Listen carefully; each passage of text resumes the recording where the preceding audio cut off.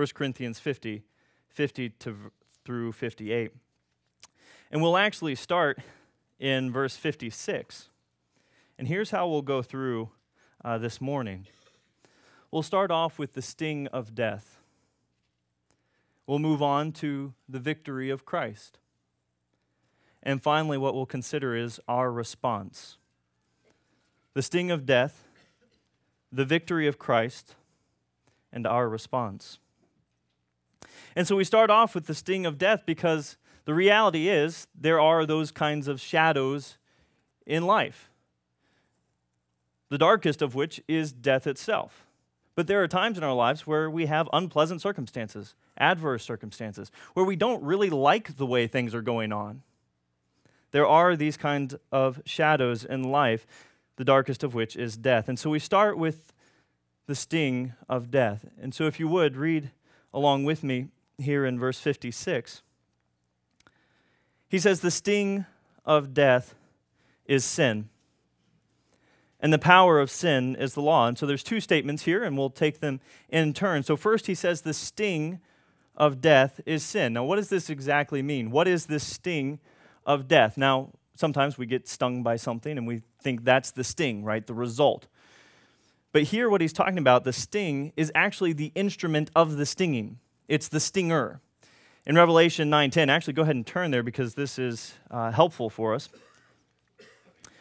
Revelation 9:10, John is speaking of the locusts that are coming up from the bottomless pit, and he describes them in verse, he describes them in many of these verses, but particularly let's look at verse 10. These locusts, they have tails like scorpions and stings, and in their tails is the power to hurt men for 5 months. In other words, in the same way that the stinger of a scorpion is what gives the scorpion its power to inject its venom into people, into its victim, in the same way, sin is the sting, the stinger in which gives death its ability, its power to infect its venom in humanity, in us. Sin is the stinger of death. It is what gives it its ability and its power to afflict. Now, Paul describes this elsewhere as well. You'll know the familiar verse, Romans 6:23, for the wages of sin is death, right? So in other words, you do sin, you get death. Sin is what allows death to come in.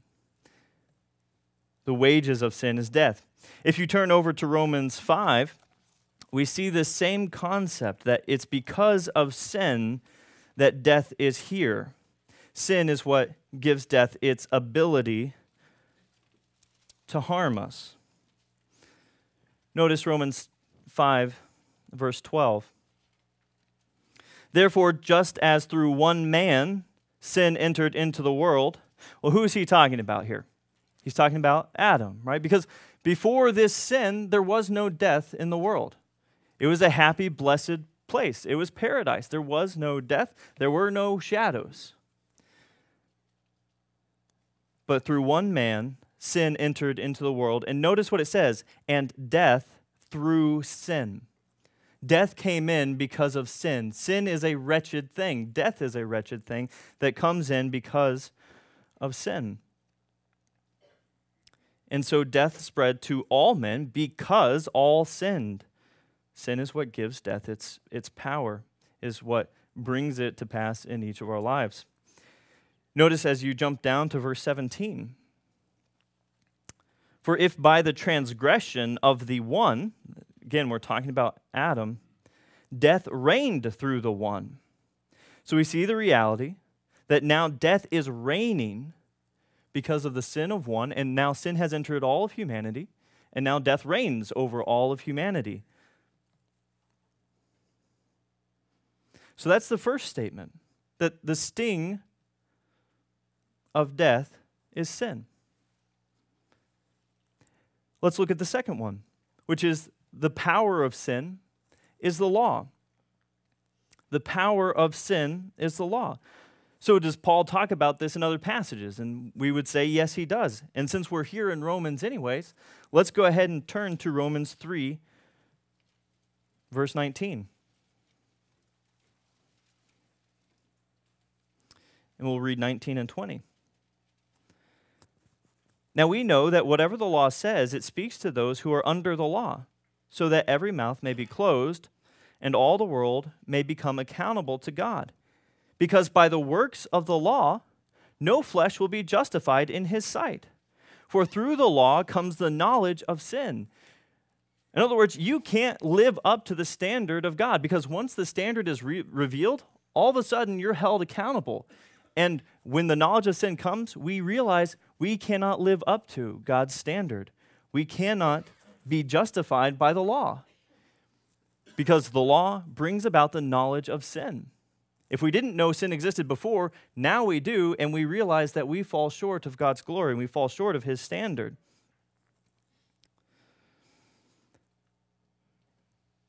And so in that sense, the law is the power of sin. It is what gives sin, in some senses, an opportunity to afflict us. And we see this as well throughout the book of Romans. Notice Romans 4:15. We'll start in verse 14. For if those who are of the law are heirs, faith is made void, and the promise is nullified. Why? Well, because the law only brings about wrath. But where there is no law, there also is no violation. The law brings about wrath, because now you're held to a standard. The law traces out the lines of what is proper and holy and good behavior. Before the law drew those lines, there was no transgression. There was sin, but there was no transgression, because transgression is a going across a line. It is going against God's clear standard that he has written out. And so the law can only bring about wrath for us. We keep going to Romans 5:13, following this theme through.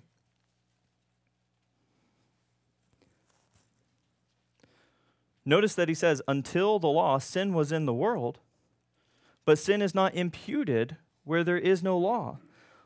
Law, again, is that standard, and now man is held accountable to God's standard.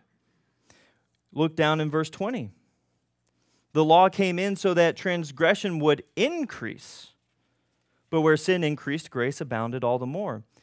And then hold that in your mind, this idea that the law came in so that transgression would increase, because that seems counterintuitive to what we would expect law to do. We expect law to restrict sin, but Paul is saying that the law came in to cause transgression to increase. Notice how this plays out in Romans 7:5-13. While we were in the flesh, the sinful passions, which were aroused by the law, were at work in members of our body to bear fruit for death. But now we have been released from the law, having died to that by which we were bound, so that we serve in newness of the Spirit and not in oldness of the letter. What shall we say then? Is the law sin? May it never be. On the contrary, I would not have come to know sin except through the law. Right? It reveals what sin is. For I would not have known about coveting if the law had not said, you shall not covet. But sin, taking opportunity through the commandment, produced in me coveting of every kind. For apart from the law, notice, sin is dead. There is a sense in which sin gains its power when the law is revealed. Because once we see, oh, we're not supposed to do something, what do we automatically want to do? We want to go and do that thing. And we could think through numerous examples of our life when as soon as the parents say no, that's exactly what the kid wants to do. There might be some new sin that you hadn't thought about. Like it didn't even enter your mind. But as soon as you hear about it, whether it's through the world, whatever it is, all of a sudden you want to go and pursue it and partake in it. That's what sin does. It takes advantage of the commandment. And it deceives us into thinking, oh, it must be forbidden because it's really good or something. Like it would make me feel really good and the world is against me. But this is what sin does in the law. We keep going. I once was alive apart from the law, but when the commandment came, sin became alive and I died. And this commandment, which was to result in life, right, hypothetically, what happened? It proved to result in death for me. For sin, taking an opportunity through the commandment, deceived me, and through it, killed me. So notice we have all three of those dynamics right here in this verse that we were talking about in 1 Corinthians. We have sin, we have law, and we have death. And they go hand in hand. As the law comes, it reveals God's standard. Sin takes an opportunity, deceives us, and that results in death. It results in killing us. So this paints a dark picture. First off, we have the reality that death is still here. It still has that sting. It still hurts because sin is still in this world, and we still have God's righteous standard. And so in these circumstances, with these dark shadows, how are we to be a people who give thanks always, in all circumstances, and for everything? Does it seem possible to do that, given the fact that no matter what, no matter how great our life is, at some point, it's going to end. At some point, our loved ones will pass away.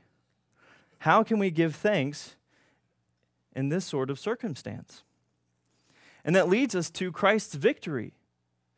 We can give thanks because of Christ, because he is the victor, because he is the mighty one, because he is the conqueror. Notice back in 1 Corinthians 15. We'll read verse 57.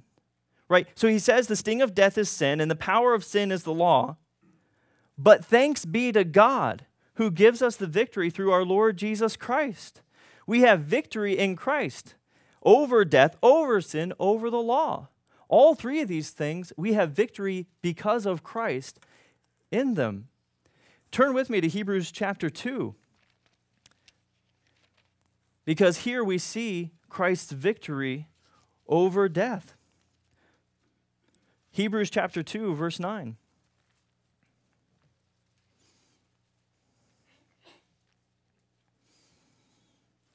But we do see him who was made for a little while lower than the angels, namely Jesus, because of the suffering of death, crowned with glory and honor, so that by the grace of God he might taste death for everyone. Christ suffered death, and so that way you and I would never have to taste it. He tasted the death for us. Death is gone. It is done away with. He is the victor. Notice he goes on to describe in verses 14 and 15. Therefore, since the children share in flesh and blood, he himself also likewise partook of the same, that through death he might render powerless him who had the power of death, that is the devil. Do you see a paradox here? That through death, death died. In Christ's death, death is abolished and done away with. And not only death itself, but the one who has the power over death, he is rendered powerless, who is the devil. Because it's not just natural causes going on here. There are spiritual forces at play as well. And Christ, in his victory, Christ at the cross, has dealt the final blow to death and the devil. And notice verse 15. What else does he do? So that he might free those who through fear of death were subject to slavery all their lives. All of us, if we are not in Christ, we live enslaved to fear of death. And I think this fear of death comes in a couple different ways. One is the fear of our own death, and the other would be the fear of the death of our loved ones. And so how does that play out? Well, for some, fear of death in yourself, that might look like living it up. You've got one life, and so you take every opportunity to pursue hedonistic pleasure. You think, I'm going to squeeze as much out of this life as I can, because once it's gone, it's gone. On the flip side, it might look like kind of a moralism, where you kind of believe in some kind of afterlife, and whatever that is, and maybe if I live a good life, whatever that is, then maybe I can get into a good place after I die, right? And so you set up rules for yourself, and you say, I'm going to be a moral person, and you kind of have a legalistic set of rules. It can look like that. Maybe it looks like you're afraid to go and do anything because death is scary, and, well, I'm going to hold off as long as I can on that, right? And so you set up protective measures and whatever. Or it might look at being, I don't know, overprotective of your loved ones, not letting them go out and do things because you're afraid of them passing away or dying. But no matter what, for those who are not in Christ, every day you live enslaved to the fear of death. That's just the way it is. But when Christ comes and deals that victory blow on the cross, we who are in Christ are freed from that. We don't have to fear death anymore. Because the truth of the matter is, when we die, or when our loved ones die who are in Christ, they are not the weak ones. They are not the ones who could not manage to muster enough strength to make it through. They are the ones who have endured unto the end and are now crowned with life in the presence of our Savior. They are the ones who are victors now in Christ. And so we have no need to fear death, either ourselves or those loved ones in Christ who have died. Christ has dealt the victory. Remember that here in Hebrews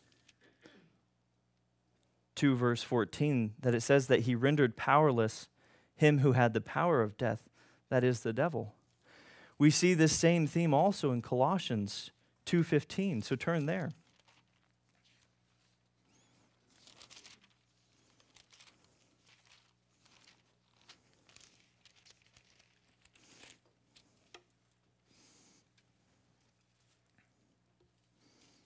And we'll start in verse 13, Colossians 2, verse 13.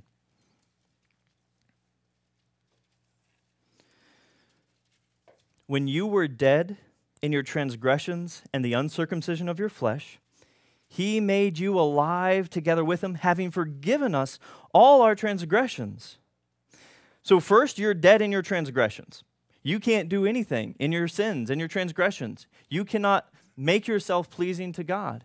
You cannot earn your way to salvation. You're dead in your sins, your transgressions. But it's through faith, it's through Christ that he brings us to life. He makes us alive together with him, having forgiven us of our sins, forgiven of our transgressions. And notice how this came about, verse 14. Having canceled out the certificate of debt consisting of decrees against us, which was hostile to us. The reality is, we're born into this life with a debt against, or a debt to God. Our sin causes a debt, and we cannot pay it. And it is hostile to us. But notice that he says he has taken it out of the way, having nailed it to the cross. It's no longer against us. It cannot creep back up in eternity and say, oh yeah, wait, there's one sin that wasn't paid for. If you're in Christ, that is done away with. It is taken care of. It is nailed to the cross, never to be brought up again. But notice that his triumph in the gospel over our sins also has victory over spiritual realities. Notice what he says, verse 15. When he had disarmed the rulers and authorities. When Paul talks about rulers and authorities, he's not talking about governors and mayors and presidents and congressmen and so forth. He's talking about the angelic forces of this world, and usually not the good ones, right?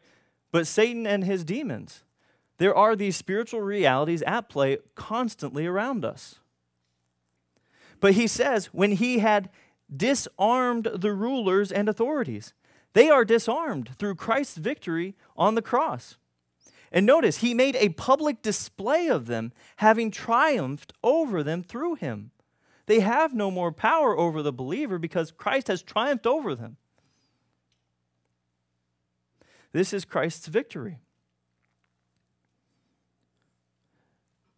2 Timothy 1:10. We'll see a little bit more of Christ's victory over death.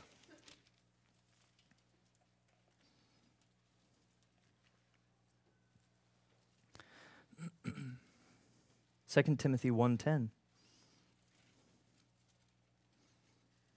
We'll start back in verse 8.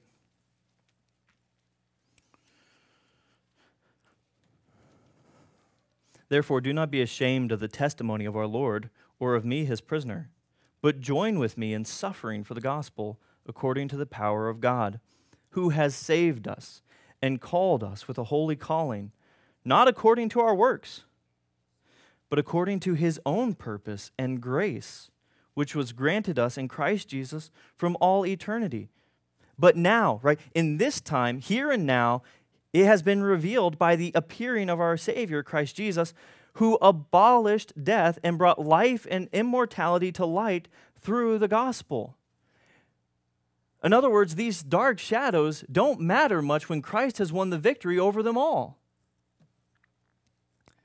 He is victorious, and that's wonderful, and that's great, and Christ is victorious. But then, how does that look like in our experience? What does Christ's victory look like, actually, with us? And to that, we're going to go back to 1 Corinthians 15, and we'll pick up in verse 50. And he's referring to the time when Christ returns. This is when Christ's victory, I think, will be most evident. 1 Corinthians 15, verse 50. Now I say this, brothers, that flesh and blood cannot inherit the kingdom of God, nor does the perishable inherit the imperishable. Behold, I tell you a mystery. We will not all sleep. In other words, right, not everyone is going to die. There will be a generation that is here alive and well when Christ returns. But we will all be changed. Those who have died and those who are living will all be changed. In a moment, in the twinkling of an eye, right? This is quick. This is a flash. This is not some long, drawn-out process. And how do we know this? Well, at the last trumpet, for the trumpet will sound, and the dead will be raised imperishable, and we will be changed. For this perishable must put on the imperishable, and this mortal must put on immortality. I believe that this is the exact same thing that Paul talks about in 1 Thessalonians 4 at the return of Christ. And so turn there because we get perhaps a fuller picture here. 1 Thessalonians 4, starting in verse 13. But we do not want you to be uninformed, brothers, about those who are asleep, right? Those who have died, so that you will not grieve as do the rest who have no hope. For if we believe that Jesus died and rose again, even so God will bring with him those who have fallen asleep in Jesus. For this we say to you by the word of the Lord, that we who are alive and remain until the coming of the Lord will not precede those who have fallen asleep. In other words, we're not going to get any extra benefits for having survived until the return of Christ. The dead in Christ are not missing out on anything. And he explains why that is the case in verse 16. For the Lord himself will descend from heaven with a shout, with the voice of the archangel, and with the trumpet of God. And notice, the dead in Christ will rise second, first. They will precede us. They are not, we're not going, whoever's alive is not going to receive, extra benefits for staying alive. The dead in Christ will rise first. And then, verse 17, we who are alive and remain will be caught up together with them in the clouds to meet the Lord in the air. And so we shall always be with the Lord. Therefore, comfort one another with these words. These are comforting words that Christ has earned the victory, and when he comes again, we will all participate in that victory with him. In my reading in preparation for this, I came across an illustration that I'm almost certain is fictional, but it was touching, and so I wanted to share it with you as well. So you have a father and daughter who are going on a picnic. out in kind of a grove of trees. It's a nice grassy place, really pretty and everything. And they're enjoying a daddy-daughter date. One problem, the daughter is deathly allergic to bees. And so they're out there enjoying their picnic when a bee comes out of the trees and starts buzzing around them. And so obviously the child is distraught and concerned over the bee. So the father thinks quickly and reaches out his hand and catches the bee. And he holds it in his hand for a few seconds and then releases it. And the daughter is going, Daddy, Daddy, why'd you let the bee go? And instead of explaining it all to her, he reaches out his hand and shows where the bee has stung him. Because now the sting is in his hand, and that bee cannot sting any longer. The daughter is safe because the father has absorbed the sting of the bee. Christ has absorbed the full sting of death. He has taken it all. He is strong. He is mighty. He has taken it all so that we have nothing to fear any longer from the sting of death. It's gone. Christ is victorious, and we are victorious in Christ.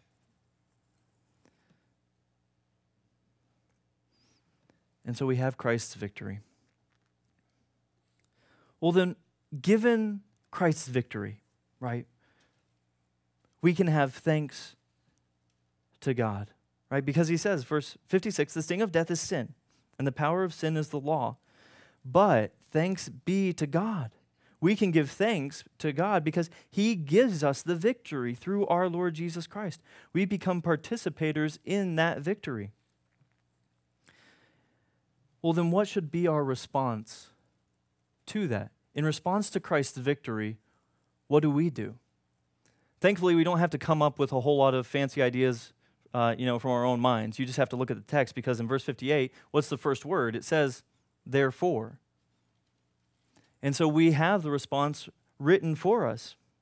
It says, therefore, my beloved brothers, be steadfast, immovable, always abounding in the work of the Lord, knowing that your toil is not in vain in the Lord. It's not empty. It's not worthless. And so we're called to be steadfast. In the sense you're walking on a path and nothing can get you off of that path. When adverse circumstances come, you keep putting one foot in front of the other. You keep stepping. You're steadfast. You're going forward. Immovable, that's the picture of a pillar, right? And as much as you push against it, it can't be budged. And those two you get the idea of something that doesn't move at all, right? But we're not called to only just be pillars who stay in one spot. We are called to be steadfast, immovable. But notice the third one. Abounding, always abounding in the work of the Lord. This speaks to flourishing. This speaks to overflowing. This speaks to overwhelming, excelling. And there's no age limit here. Whether you're 8 or 80 or younger or older, you're called to abound in the work of the Lord. All of us are called to this. And we see where this first starts. It first starts in our redemption with Christ. Turn to John 10:10.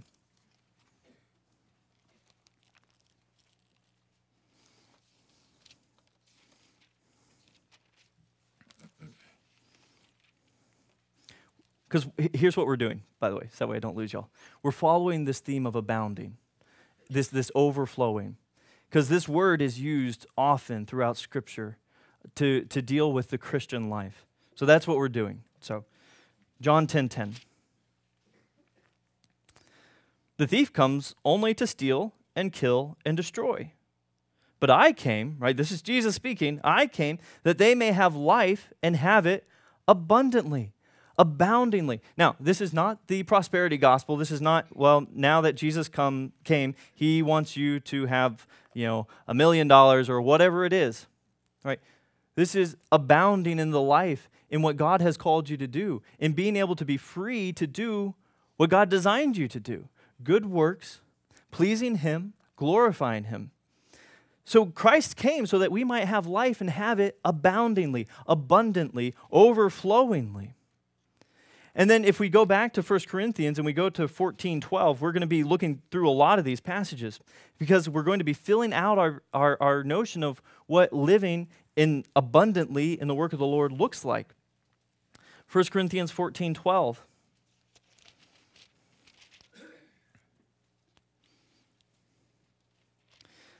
So you also, since you are zealous of spiritual gifts, seek to abound for the edification of the church. So here Paul is really getting after the Corinthians because they are looking for the really spectacular gifts that would get a lot of attention and applause. And Paul's saying, don't worry about that. What you need to seek to abound in is the edification of the church. And so as believers, are we people who are seeking to abound, overflow, multiply in loving and building up and edifying even this body? Are we that kind of people? Are we abounding in the work of the Lord? If you go over to 2 Corinthians 8:7,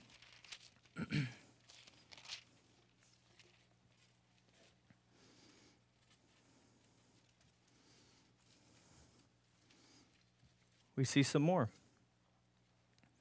He says in verse 7, but just as you abound in everything. So here he's talking about their current state. He is giving them some affirmation and some encouragement. I see that you are abounding in these things. In faith and utterance and knowledge and in all earnestness and in the love we inspired in you. See that you abound also in this gracious work. And he's talking there about giving and being gracious and being generous to those in need. So it's not enough to just abound in a couple of areas in the Christian life. We're called to abound in all areas in the Christian life. Everything that God has commanded for us, we are to abound in those things. Go to 9:8. Because here we get to, well, how do we do this? Do we just muster up our own strength, pull ourselves up by the bootstraps, and just kind of try to overflow? Well, no. Notice 9:8. And God is able to make all grace abound to you, so that always, having all sufficiency in everything, you may have an abundance, an abounding for every good deed. You see the progression here. First, God has all of His grace, and He's pouring that into you, so that way you don't have to pull it out of yourself. You have all the grace you need so that you can abound as well, right? In other words, he's saying, don't be a dam that stops up all the waters. Rather, be a channel that flows everything that God is pouring forth, all of His grace, into the lives of others, into abounding in the work that God has called us to. We have sufficiency for every good deed and an abundance for every good deed. So we have His grace. Notice Romans 5:13. Or excuse me, 15:13.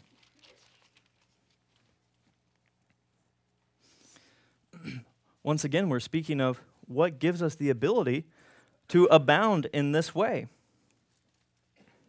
This is Paul's prayer, Romans 15:13.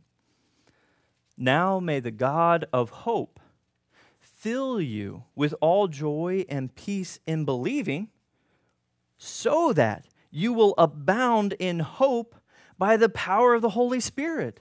So you have sort of two influxes here. We have God filling us with joy and peace in believing, so that we can abound, overflow, excel in hope by the power of the Holy Spirit. So we have all of God's grace, and we have the power of the Holy Spirit who indwells within us to help us abound, to overflow in all of these good works, to abound in hope.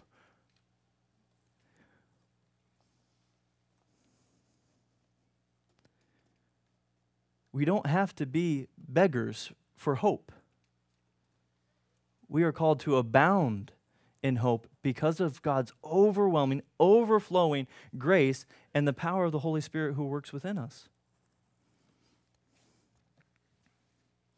Philippians 1:9.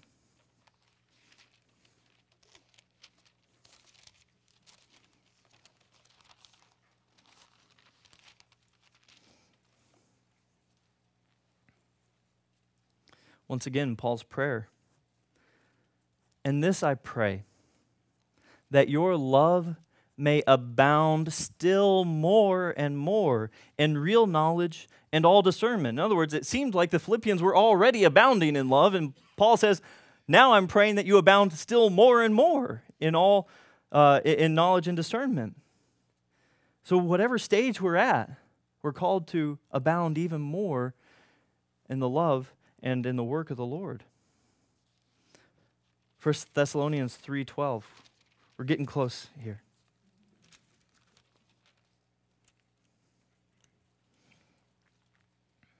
First Thessalonians 3:12. We'll start here in verse 11, another one of Paul's prayers. Now may our God and Father himself and Jesus our Lord direct our way to you, and may the Lord cause you to increase and abound in love for one another and for all people, just as we also do for you. So not only believers, but all people. First Thessalonians, that was it. Colossians 2:7.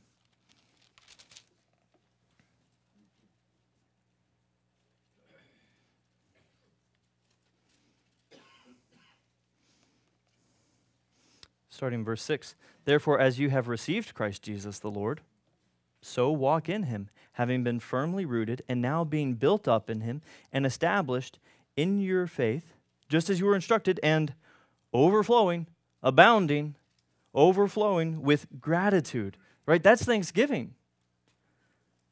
It is being thankful for what God has given you. It's an attitude of thanksgiving. It's gratitude. A few more. 2 Corinthians 4:15.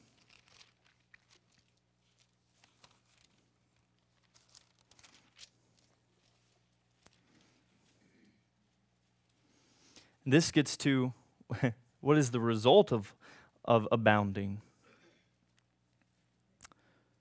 For all things are for your sakes, so that the grace which is spreading to more and more people may cause the giving of thanks to abound to the glory of God.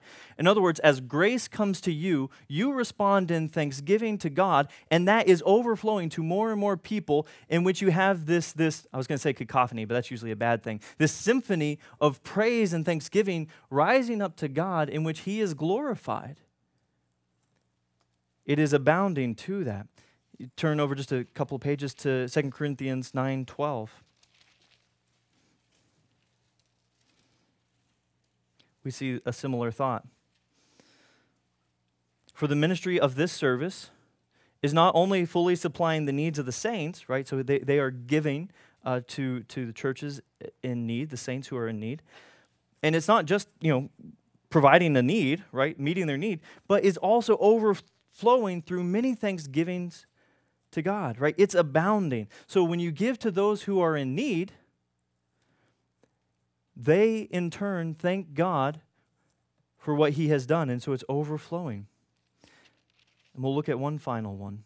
1 Thessalonians 3:8 and 10, or through 10.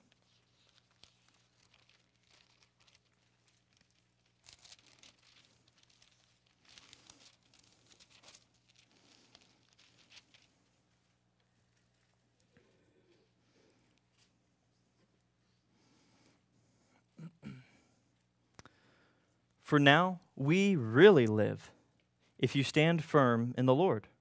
For what thanks can we render to God for you in return for all the joy with which we rejoice before our God on your account, as we night and day keep praying most earnestly? That's that same word, aboundingly, overflowingly.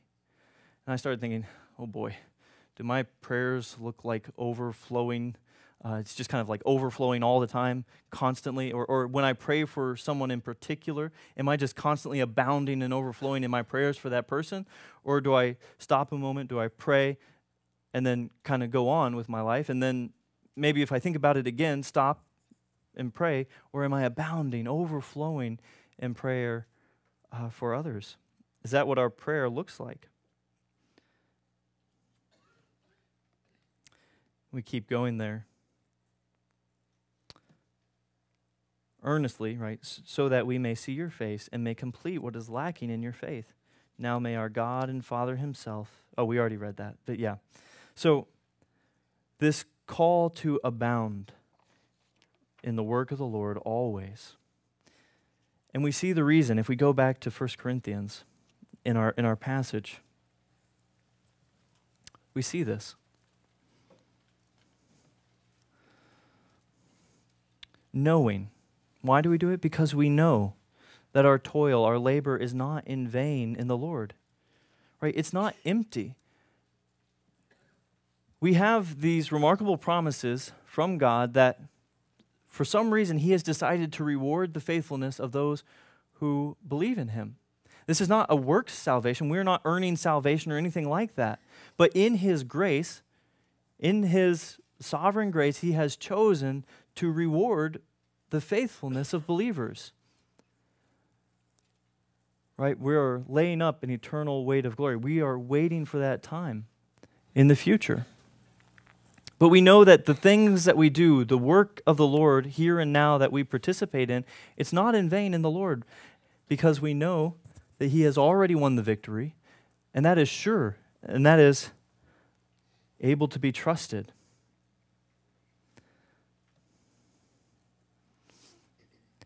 And so we have seen the sting of death. It's there, it's real. We have these shadows here, but we have Christ's victory over these things. He has overwhelmingly conquered. A section of verses that we didn't read. It says, verse 54, when these things come about, Christ's victory, when this perishable will have put on the imperishable, and this mortal will have put on immortality, then will come about the saying that is written, death is swallowed up in victory. O death, where is your victory? It's gone. O death, where is your sting? He doesn't have one anymore for believers. Christ is victorious. And we have our response to be steadfast, immovable, always abounding in the work of the Lord, for we know that our toil, our hard labor, is not in vain. And so what is the enduring basis of thanksgiving? What is that unchanging basis of thanksgiving that no matter the circumstances, we can give thanks to God for? It's Christ's victory, which we participate in through the gospel. Let's pray. Father, thank you for this word of encouragement. Lord, thank you that we no longer have to fear death or any other unpleasant circumstance, Lord. We know that you have given us the victory through Jesus Christ. He is mighty, He is strong, He is the conqueror. And Lord, we are safe in Him. And so always we can give thanks to you. Lord, in our response, may we be people who are steadfast, immovable. Lord, let us not be pushed off of our course in walking this life with you. May we not drift away. May we not be dragged away. May we not be allured or enticed away from walking in your path. May we be steadfast. May we be immovable. But Lord, may we always be abounding in the work of the Lord. May we overflow, and not in our own strength, but because of the grace that you supply us with. You give us all sufficiency, and you have given us your Holy Spirit who works in us mightily. So, Father, make us this kind of people. We pray in Jesus' name. Amen.